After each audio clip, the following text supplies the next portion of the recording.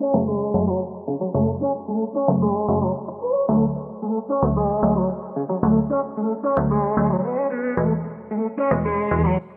I'm Dr. Pamela, and you are watching The Joy Whisperer, where we explore the science and the practice of joy as a catalyst to our relationships, our resilience, our restoration, and our resistance. Today, we are going to dive into what it means to build communities of joy. And notice that I said communities of joy and not just a community of joy. And this is because we have the potential to build numerous communities in all the different facets of our lives. So today's 3 truths is truth number 1, we can create communities of joy. This is something that we can indeed do proactively. Truth number 2, friendships are intimate relationships. And we don't often think of our friendships this way, but I have the opportunity to speak to a psychologist who's going to dive into how our friendships can actually be our most intimate relationships. And truth number 3, communities of joy have purpose. So we can be intentional about how we engage in our communities of joy and what those mean to us and what we hope to pour in and get out of those communities of joy. So we can be quite intentional around our communities and the people that we engage with. So I'm really excited. There's so much to talk about. Friendship, connection, building bonds with people. That's what today is all about. So make sure you grab a friend, grab a pen, and let the joy whispering begin.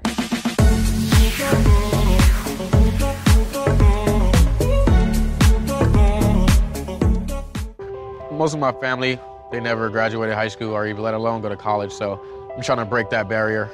Every day after work, went straight to school, studied hard, and it paid off. I could not have done it alone. I see the future is really bright for me. The high school diploma is just added to the confidence, and now I feel unstoppable. Find free adult education classes near you at finishyourdiploma.org.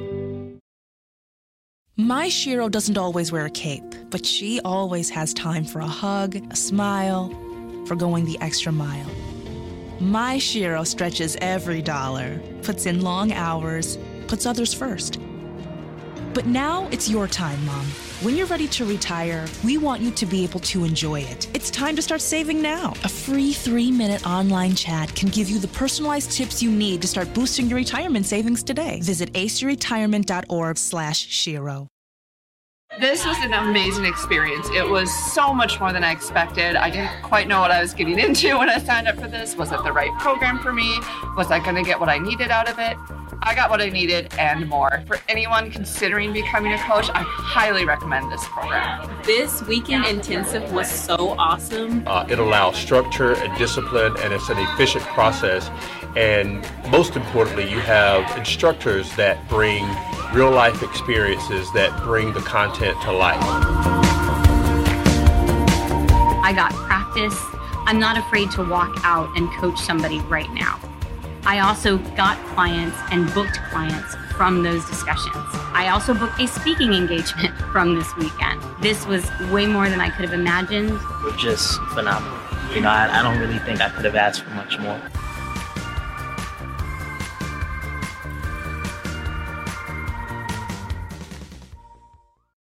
Honey, what I think you need is a socket wrench. I played JV basketball. I'm sorry. I don't think it looks right. This is good, and it's all good, baby. Is it really all good?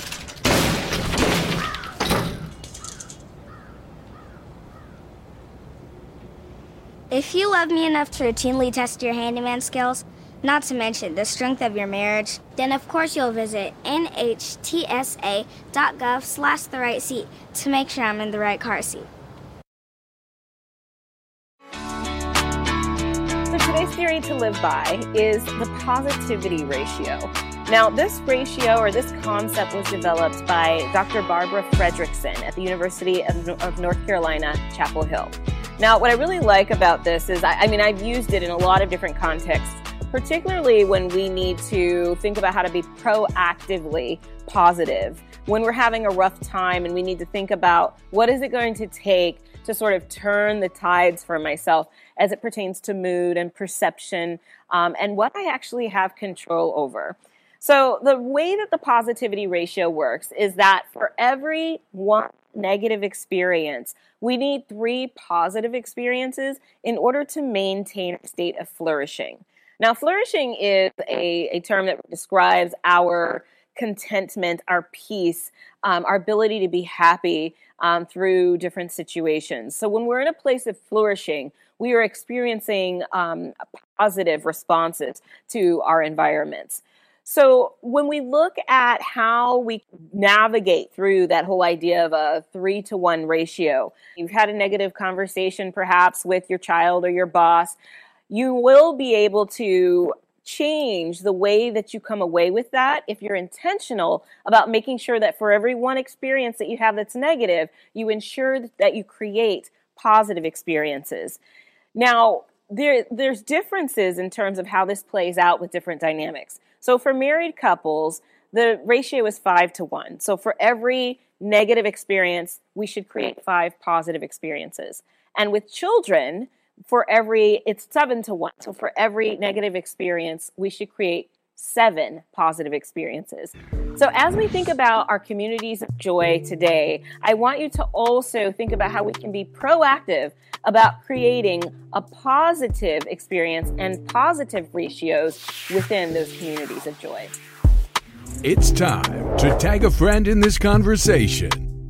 One thing that brings me life is whenever you're in a road trip with your friends and that one song goes on and like everybody knows it and you're just singing, like everyone's just singing as loud as they can and you're cruising down the highway.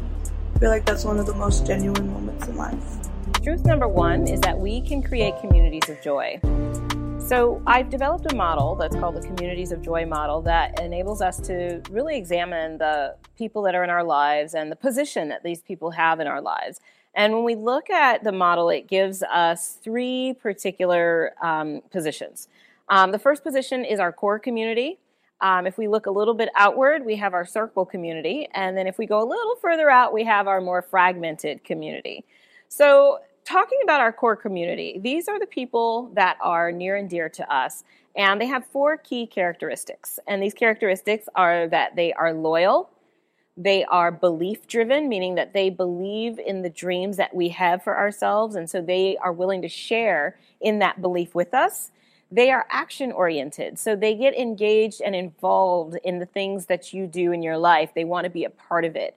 And the last thing is that they're accepting, so they know who you are, they know your flaws, they know the good and the bad about you, and they accept you in spite of that, and possibly even because of those unique qualities that you have. So the core community is that community that you really can lean on, that you can trust, that they are your core. They're your main community of joy. But if we move a little bit outward, we have a circle community. And so these are people in your life who share 4 different characteristics. And these characteristics are that they are like-minded. So they may have similar political views, different approaches to life. They might enjoy traveling the way you enjoy traveling. But they are like-minded, and so you share those types of experiences and conversations. They're also friendly, and you're friendly with each other. So you have a relationship, a connection in which you say hello to each other. You just are really polite, and it's just sort of this warm and friendly exchange that you may have with this particular group of people.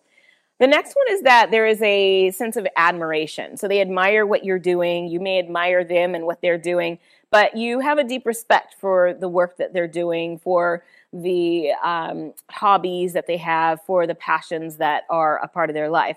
So that admiration is sort of it's a little bit more, removed than getting involved in their life, but you are one who watches and admires that, and vice versa. The fourth one is supportive.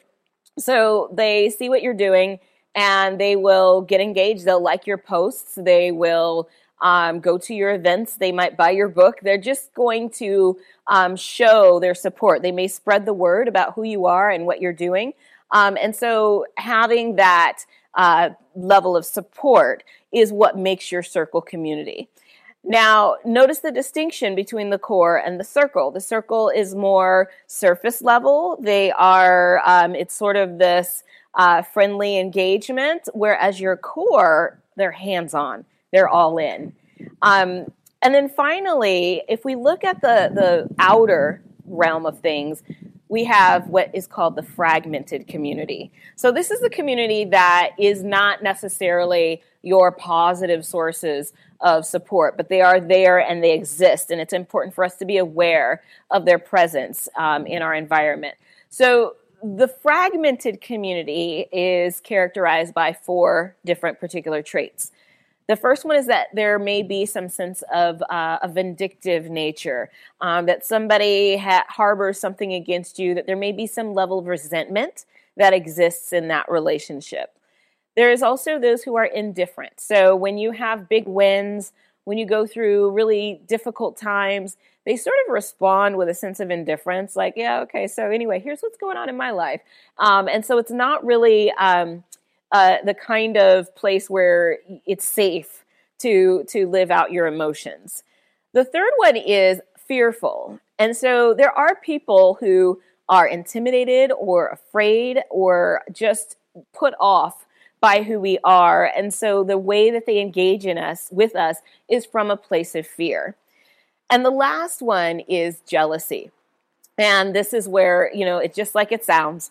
You have people in your environment in this fragmented community who have some level of jealousy for whatever reason against you, what you do, what you look like, what you believe in, the family you have, whatever that is.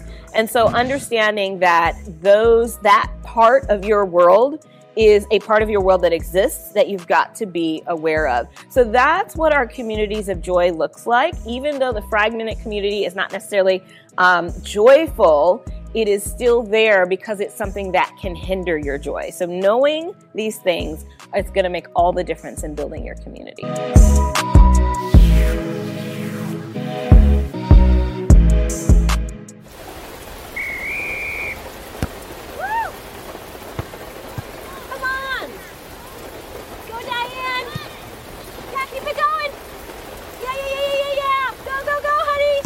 If you love them enough to drive an hour to cheer them on as they get beat 11-0 in the rain, then surely you'll check NHTSA.gov/the right seat to make sure they're correctly buckled in the back seat.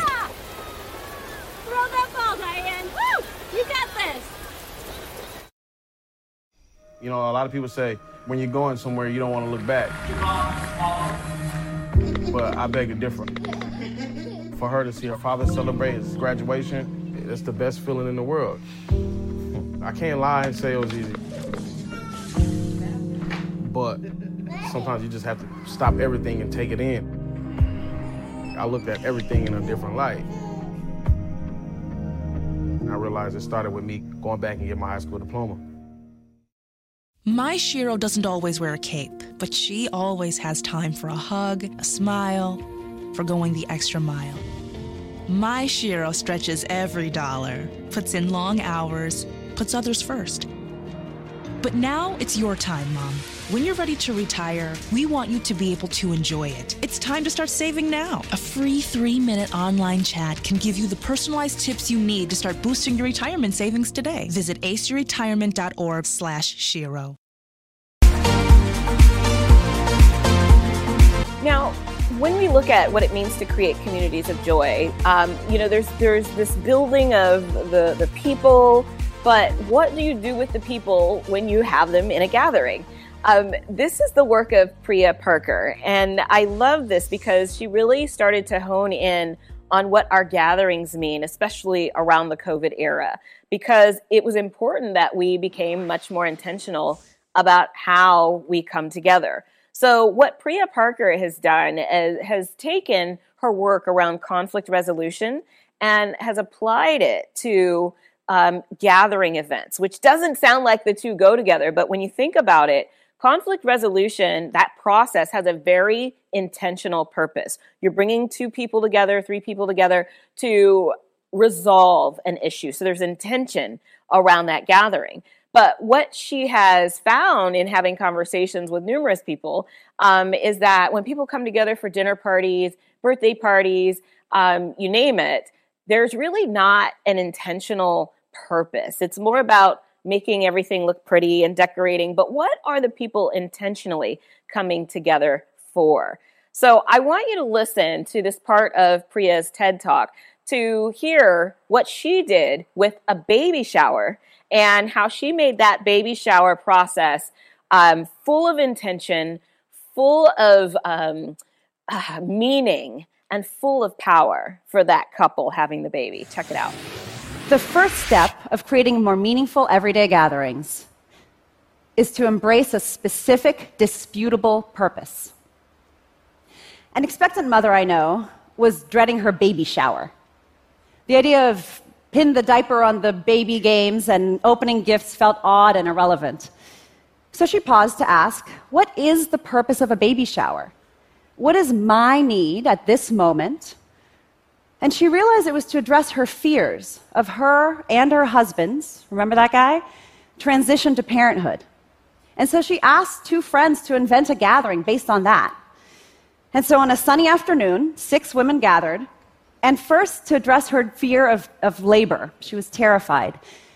They told her stories from her life to remind her of the characteristics she already carries: bravery, wonder, faith, surrender, that they believe would carry her and help her in labor as well. And as they spoke, they tied a bead and for each quality into a necklace that she could wear around her neck in the delivery room. Next, her husband came in, and they wrote new vows, family vows, and spoke them aloud. First, committing to keep their marriage central as they transitioned to parenthood, but also future vows to their future son of what they wanted to carry with them from each of their family lines and what would stop with this generation. Then more friends came along, including men, for a dinner party.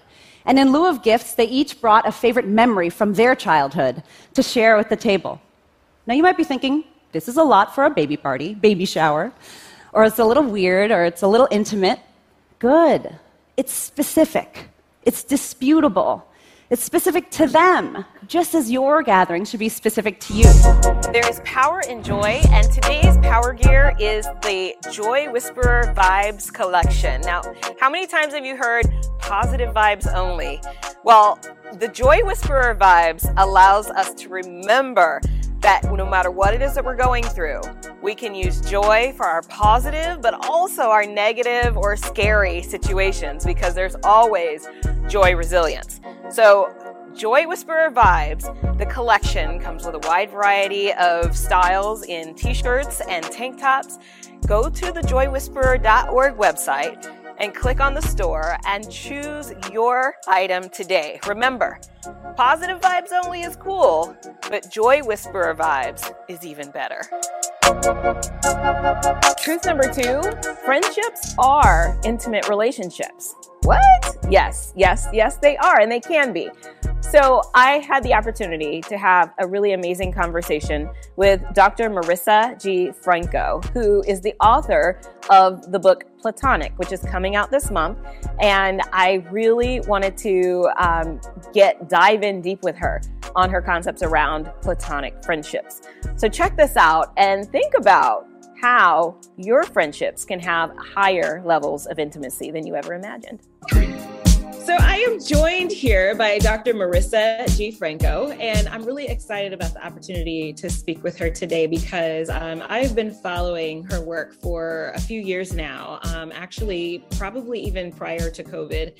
And I've just been really intrigued by the work, especially the parallels that her work has with the concepts of joy. So just quickly, I'd like to introduce Dr. Marissa G. Franco. She is a psychologist and friend expert, and she's also a professor, speaker, contributor to Psychology Today and Scientific American, and she's been quoted in the New York Times. Now, she is the author of a culture-bending, science-spewing, deep-thinking, friendship-honoring book entitled Platonic, which is coming out September 6th. And I got that amazing little quote from her Instagram page because I've stalked her page a little bit. So Marissa, welcome. Thank you so much for joining me today. Thank you so much for having me. Yeah, this is great. I love your Instagram posts. I go through and I kind of get some inspiration and some tips. And for anybody who is interested in learning more and just getting some really quick, helpful information around friendships and connection, I highly recommend that you check out her page. So I want to just go ahead and just find out, how did you get into this work around studying friendships? So in my young 20s, I went through breakups. I felt awful, felt so bad. And I decided to start this wellness group with my friends where we met up, we cooked, we did yoga together, anything related to wellness every week. And the group felt so healing for me. And I think it made me interrogate some of the assumptions that I was having that really led me to be so depressed over these breakups. And that was really the idea that romantic love was the only love that made me lovable. And I didn't have any love in my life without it. And I just looked around and I was like, I have all this love around me. It's always been around me. Why haven't I valued it? Why haven't I counted platonic love as mattering? As I reflected, I was like, I don't think this is just me. I think this is a larger cultural problem that we face, this hierarchy of love, this trivialization of friendship. And I feel like it's really harming all of us. So I wanted to write the book that viewed friendship as sacred as I had found it to be in my own life.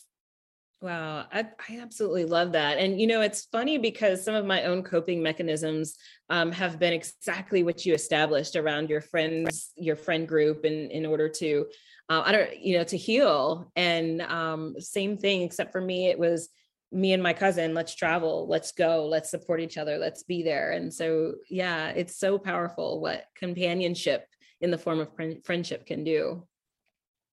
Absolutely. Yeah, I love that work.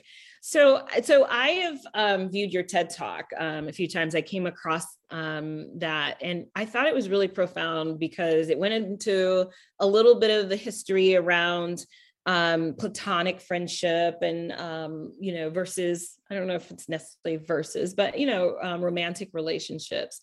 And in that TED Talk, you said that platonic love is at the lowest rung in the hierarchy, and that as a society, we value platonic friendship less than romantic friendship relationships. So how did it come to be that our worth became associated with the ability to secure a spouse? So if we look into the history of marriage, we will see that love was not a thing. People got married because they wanted to secure resources, or they wanted to join forces with a certain family that might position them. So it didn't matter whether you were in love with someone you married. And the genders were also considered to be so distinct. And this is all coming from this Sister Coombs. She has this great book on marriage. The genders were considered so distinct that it was assumed you can't really connect with someone of a different gender. This is for people that were so where you can connect and develop real emotional intimacy was through your friends' intimacy. And I would argue that that's where you experience romance. And I think, communities have really pushed us to see that romance and sex are different, right? Romance is being passionate about someone, idealizing someone, wanting to be around them all the time. Sex, sexual interest, attraction is wanting to have sex with someone. Right. And we tend to conflate those two things. You could want to have sex with someone that you don't want to go to brunch with, right? And so if we piece those apart, we see that romance is often a part of friendship. And it's very normal for best friends to feel some degree of romance. Like, I love this person. I want to hang out with them. I think they're the best. I think they're the greatest.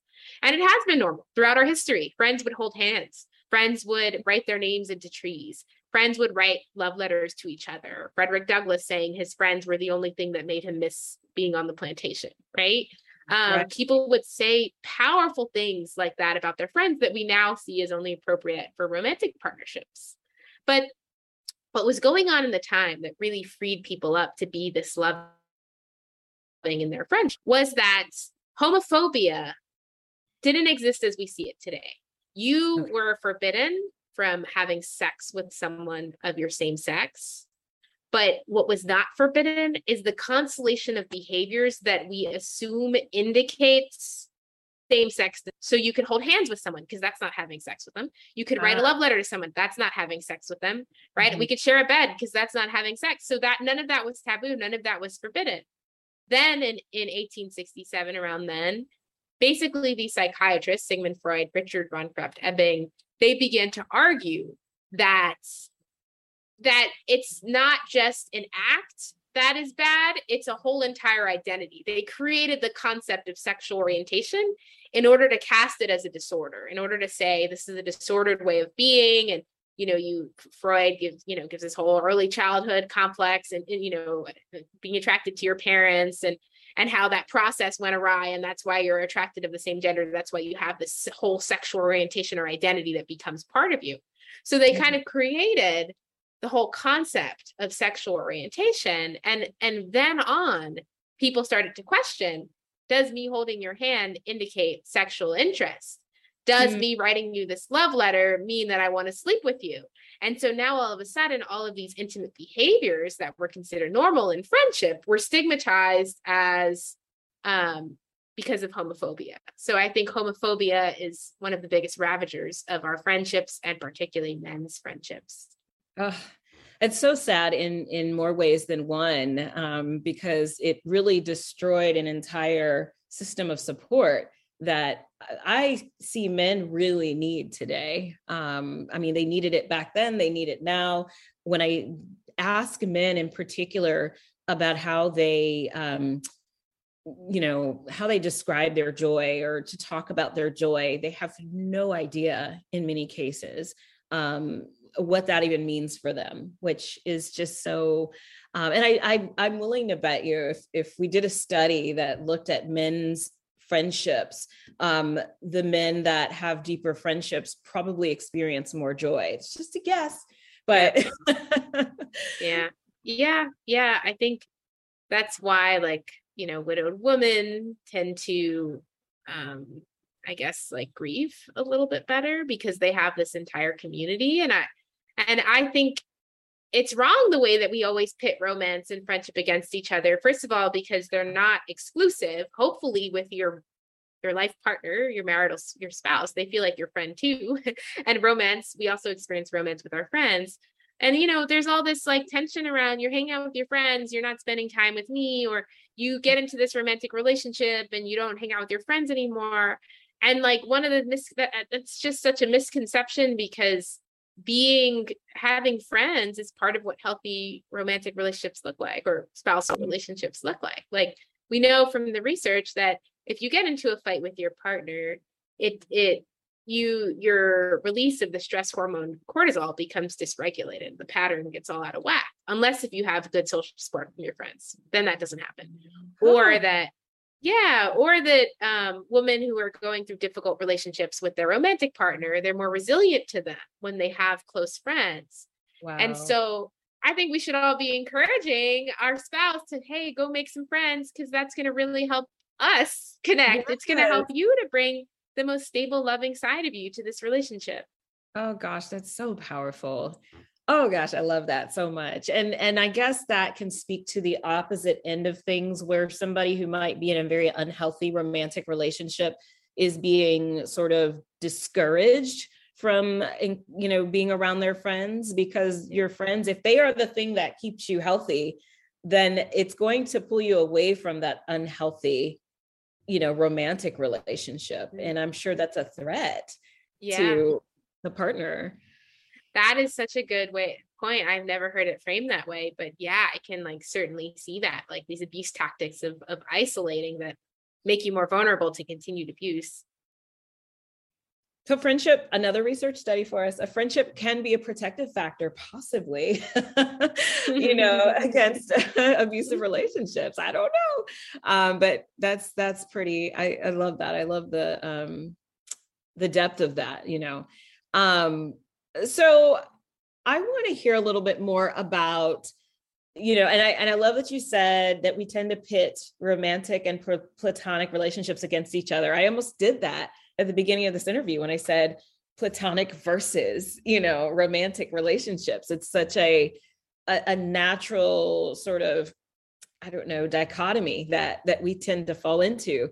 But I'd love to hear more about the value of maintaining deep friendships outside of our romantic relationships. What does that look like, nurturing those deep friendships when we are in a society that is very possessive about our romantic relationships.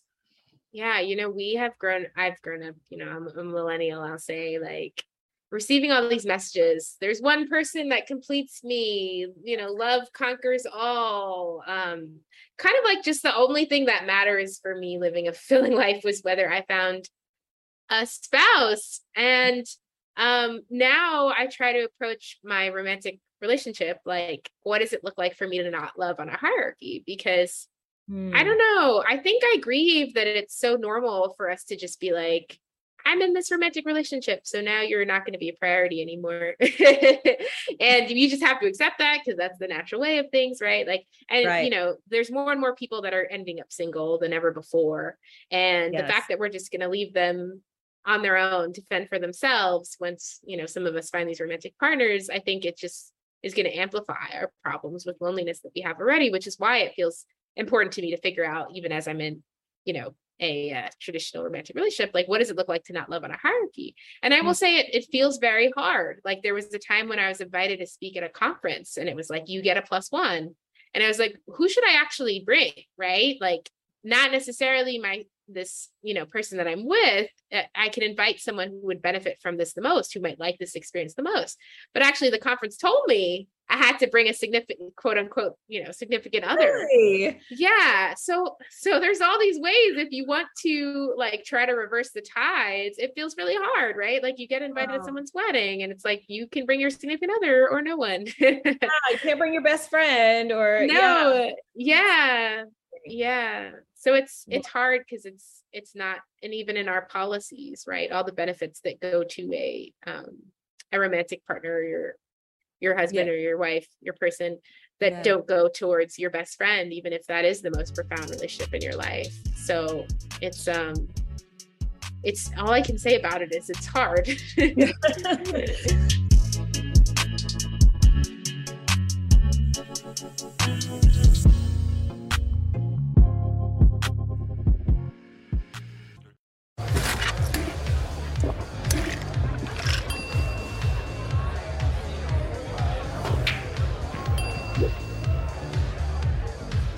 If you need to do something to feel okay to drive, you're not okay to drive. Don't drive buzzed. It's all good, baby. Is it really all good? If you love me enough to routinely test your handyman skills, not to mention the strength of your marriage, then of course you'll visit nhtsa.gov/therightseat to make sure I'm in the right car seat. This was an amazing experience. It was so much more than I expected. I didn't quite know what I was getting into when I signed up for this. Was it the right program for me? Was I going to get what I needed out of it? I got what I needed and more. For anyone considering becoming a coach, I highly recommend this program. This weekend intensive was so awesome. It allows structure and discipline, and it's an efficient process. And most importantly, you have instructors that bring real life experiences that bring the content to life. I got practice. I'm not afraid to walk out and coach somebody right now. I also got clients and booked clients from those discussions. I also booked a speaking engagement from this weekend. This was way more than I could have imagined. We're just phenomenal. I don't really think I could have asked for much more.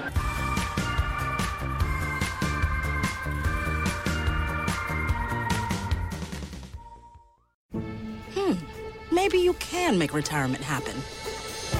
After all, you made home ownership happen. Homeschooling yourself on loans, beefing up your credit score. So I'm pre-approved. You were like, yes! Sorry.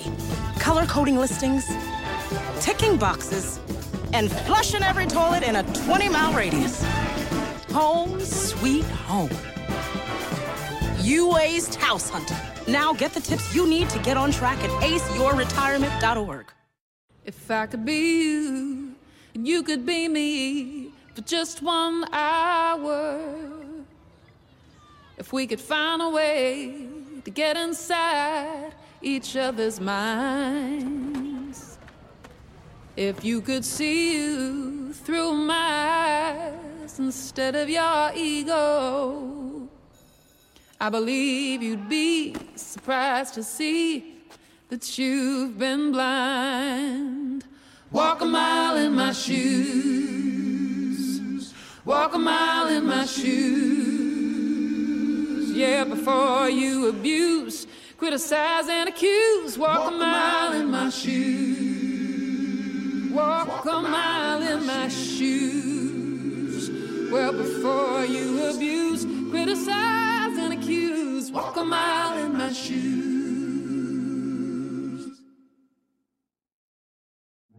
It's time to tag a friend in this conversation. What brings me life? Curiosity. I mean, yeah, I like experiencing new things. I like exploring new things, seeing different people, kind of examining different cultures. That's why I love to travel. So my curiosity brings me life. It gives me a chance to sort of understand the world, understand my place in the world from a different perspective. And it sort of gives me an appreciation of what I have. And it gives me an opportunity to learn. So yeah, curiosity brings me life. Whispers in My Ear is brought to you by Vera Lofts, where creatives enhance their view.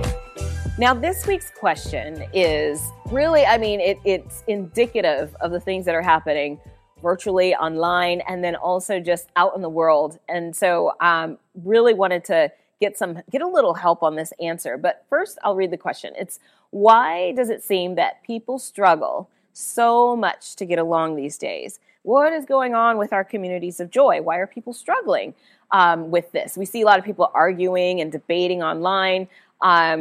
Little, gender wars are happening, and it's just, what is really going on? Why are people struggling with this?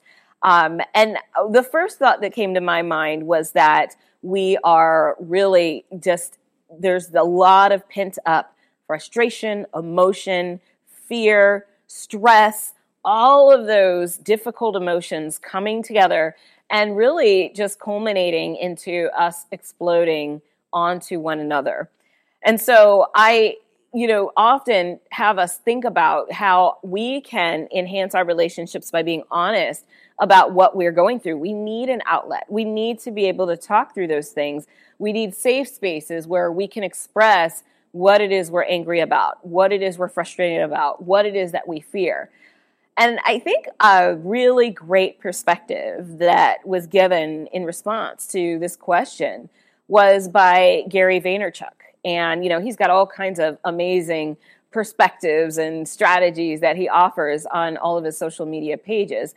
But this one in particular, I thought was such a great and thoughtful response to why people are struggling so much to get along these days. I just think it comes down to the idea that we just need to tap into our joy. But go ahead and listen to Gary's response to this. I think it's pretty profound. People are addicted to fear. Addicted to fear? Fear. Fear is the currency of our society right now. The reason everyone's pointing fingers and talking 24/7, 365 is fear. Okay. It's insecurity. If your framework in life is negativity, insecurity, and fear, you will be mean. If it's positivity, optimism, and lack of fear, you will be nice. And then you have everything in between. The end. Truth number 3, communities of joy have purpose. Now, if you engage with your friends and you really don't think about, other than, it just feels good to be around them, or I'm going to these family events because it's my duty, it's what I'm supposed to do. It can become an empty pursuit after a while. It could be like, why am I doing this? Why am I doing this? Kind of like what Priya Parker has proposed, that we make our gatherings intentional. But let's think about how we can make our communities of joy intentional as well. And first of all, what are those communities? Those communities can consist of the people that are a part of our teams at work. They can consist of the people in our neighborhood. They can consist of the people that we go to church with. They can consist of our college friends. So think about all of the different circles that you're a part of, the people you grew up with, and how those different circles contribute to your joy. And that's the idea. We want communities of joy that contribute to our joy. And we want to be aware of those communities that are more fragmented so that our joy is not stifled throughout, our daily lives. So we have really opportunity to think about how to make our communities purposeful. And it may not all work for every community that you're a part of. It does depend on proximity, how frequently you engage with them, what the context of those engagements might be. So if you look at the four demonstrations of joy that I've spoken about in my work and in previous shows, we have 4 demonstrations of joy. So how is joy demonstrated in our lives? So we have the ethos of joy, mindset, that's the first one, which addresses our mindset and our character. And so when we think about our communities of joy, how can our communities of joy nurture that ethos of joy? And because a lot of the people in my life know that joy is my thing, they are constantly nurturing my ethos of joy. They're constantly nurturing my character around joy, my mindset around joy, by sending me different messages that remind them of joy, that inspire them, by sending me articles. Yesterday, in fact, I had a meeting with my team with the publishing company, and everybody showed up in our joy gear, and it was just a total coincidence. And so that was a really awesome moment, but it was just us, again, bringing forth our ethos of joy, because we proudly represent joy together. And so that's an example of how our communities of joy can be purposeful in bringing forth that ethos. The second one is the expression of joy. And that is really, how do we outwardly express? How do we speak joy? How do we dance in joy? How do we do things that are outward, visible expressions of our joy? And sometimes we have communities that maybe are not so open to joy expression. So maybe at work, there's this sort of culture of everybody being calm and collect and so forth. But your college friends may be your outlet for your expression of joy. So for this particular community of joy, this is where I go and express my joy. So what are the different communities that allow you to express your joy? My daughter has a friend, and although they are quite loud in their expression, I don't stifle it. I do everything in my power. I am not stifling that joy. But when her friend comes over, they are in her room yelling and squealing and laughing and screaming at different videos they see, and just in full uninhibited expressions of joy. And of course, I can, get annoyed and say, oh my gosh, you guys be quiet. But I think it is a really healthy outlet for them to be able to express the joy that they have. So they engage in that joy expression. The other one is experience of joy. So what kinds of experiences can you create intentionally to maintain that joy? So I have friends that I travel with, and we create joyful experiences that way with intention. I have friends that we will go out to try new foods, or, there's a lot of different things you can do. Go visit the waterfalls in the city that you're in. So there's a lot of ways. And then the last one is the emotion of joy. Which one of your communities free you to express your joy with emotion, to express with tears, with laughter, whatever emotion that comes out, which community frees you to do that? So think about the communities of joy that you have and what function each of those communities can serve in your life.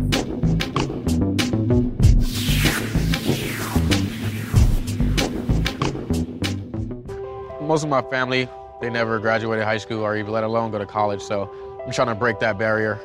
Every day after work, went straight to school, studied hard, and it paid off. I could not have done it alone. I see the future is really bright for me. The high school diploma is just added to the confidence, and now I feel unstoppable. Find free adult education classes near you at finishyourdiploma.org. It's all good, baby. Is it really all good? If you love me enough to routinely test your handyman skills, not to mention the strength of your marriage, then of course you'll visit nhtsa.gov/therightseat to make sure I'm in the right car seat. This was an amazing experience. It was so much more than I expected. I didn't quite know what I was getting into when I signed up for this. Was it the right program for me? Was I going to get what I needed out of it? I got what I needed and more. For anyone considering becoming a coach, I highly recommend this program. This weekend intensive was so awesome. It allows structure and discipline, and it's an efficient process. And most importantly, you have instructors that bring real life experiences that bring the content to life. I got practice. I'm not afraid to walk out and coach somebody right now. I also got clients and booked clients from those discussions. I also booked a speaking engagement from this weekend. This was way more than I could have imagined. Were just phenomenal. I don't really think I could have asked for much more.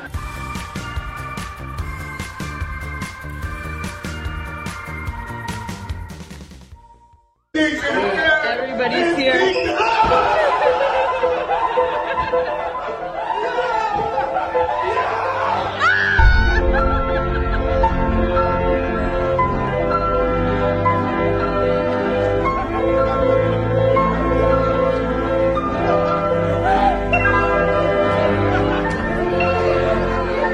It's time to tag a friend in this conversation. Something that brings me life is friends and family because they bring me joy. And I know it sounds kind of cliche, but I've just recently moved away from all of my friends, and I quickly learned to realize how an amazing life can be. I'm still doing things that quote unquote bring me joy, like, going out, going on hikes and stuff, but it definitely feels different when you're not doing those things with the people that you love and care about, and the people that care about you. So another way that we can be purposeful with our communities of joy is to be communities that encourage positivity through difficult times. And difficult times are always a possibility. And so it's always important to have a buffer or something in place to help us through and to encourage us and to build positivity in our lives. So I want to bring back the, today's theory to live by, which is the positivity ratio. And I want us to consider how we can use that concept of the positivity ratio to bring in those positive experiences, particularly when we are going through difficult times. How can we band together as a community to support a member of our community to help them carry on and push through when times get especially difficult? How can we reach out and make it known that we're struggling? So I had this struggle a few weeks ago. So I was home one weekend and I was like, I need to get out of the house. And, I'm writing this book, Joyfully Single, because every now and then I need a strategy to figure out how to not be miserable in singlehood, because it's really easy to spiral downward. And so I write the book not because I'm perfect and I have it all figured out, but because I need strategies too. So in this particular weekend, I was having a little bit of a struggle with just not having anybody to hang out with. And it was just kind of one of those potentially woe is me moments. But so what I did is I took myself out. I had a good time, took myself out to dinner, took myself out to the golf place, which I really love. But I also called my communities of joy.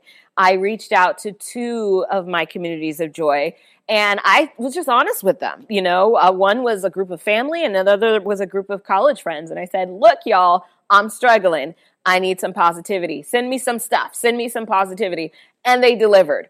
And so this is what I mean by being intentional about the communities that you're a part of. So Psychology Today published an article that talked about a few different ways that you can intentionally bring positivity into difficult situations. So the first one is to rewrite the story that your negativity bias tells you. So what's negativity bias? Negativity bias is where you are more prone to pay attention to the negative things that are happening as opposed to the positive things that might even be simultaneously going on. So you might see that, there's not enough the gas prices are high. You might see the gas prices are high and not really pay attention to maybe some of the other positive things that are going on in your life. So you give more energy to the negative aspect. So if we can really challenge our negativity bias, really it means being intentional about finding the positive. And so this point right here is saying rewrite the story that your negativity bias tells you. So what could you possibly rewrite about gas prices being high? Well, you've got to get creative with some of these things. And so maybe the story that you rewrite to yourself is, I am going to spend more time walking, riding my bike, doing physical activities as opposed to always using the car. I'm going to go to a city where maybe everything that I need is accessible by walking. And so that is a really important creative way to change the narrative to one that is going to be beneficial and that can be more positive. Another one is to look for opportunity in the difficulty. So for people like, let's say they're going to school and they're struggling to pass a class, an opportunity in that difficulty is to possibly build a relationship with the professor, build a relationship with some classmates. And so now the opportunity is that you have built more connections around the very thing that you struggle with. And one more is to choose your perception. And this gives us power in our situation. One of the things that I like to ask the people that I coach is, where is your power in this situation? And it helps them to think about the angles that, enable them to take action. So those are just a few ways to insert positivity into your life and to be really intentional about it. Allow your communities of joy to help bring forth new ideas and new strategies for positivity. So this week's gift to myself, I swapped out midday meetings for midday naps.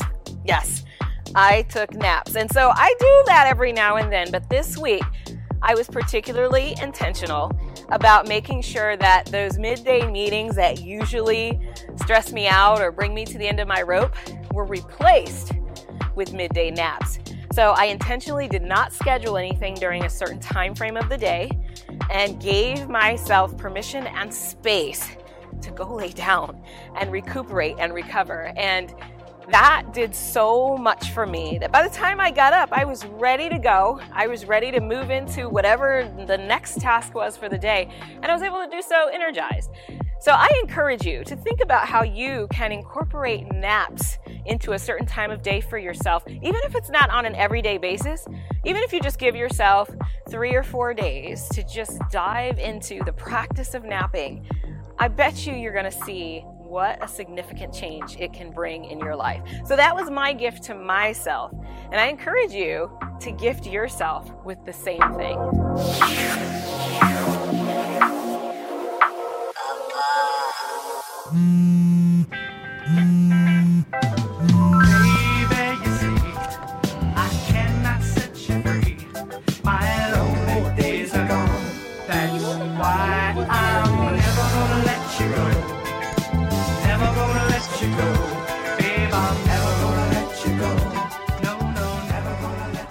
Here you go. Thank you. Thank you.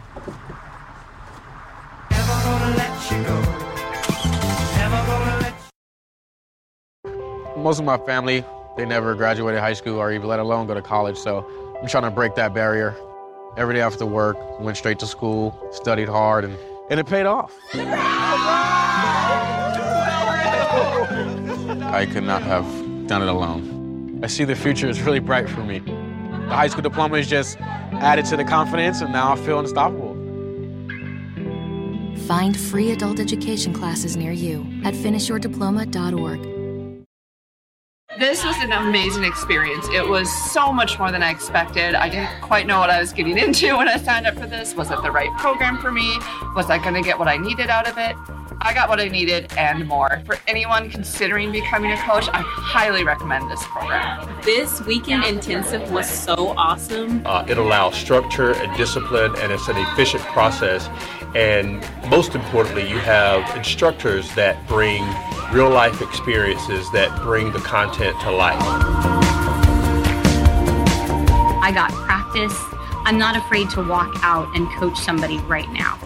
I also got clients and booked clients from those discussions. I also booked a speaking engagement from this weekend. This was way more than I could have imagined. We're just phenomenal. I don't really think I could have asked for much more.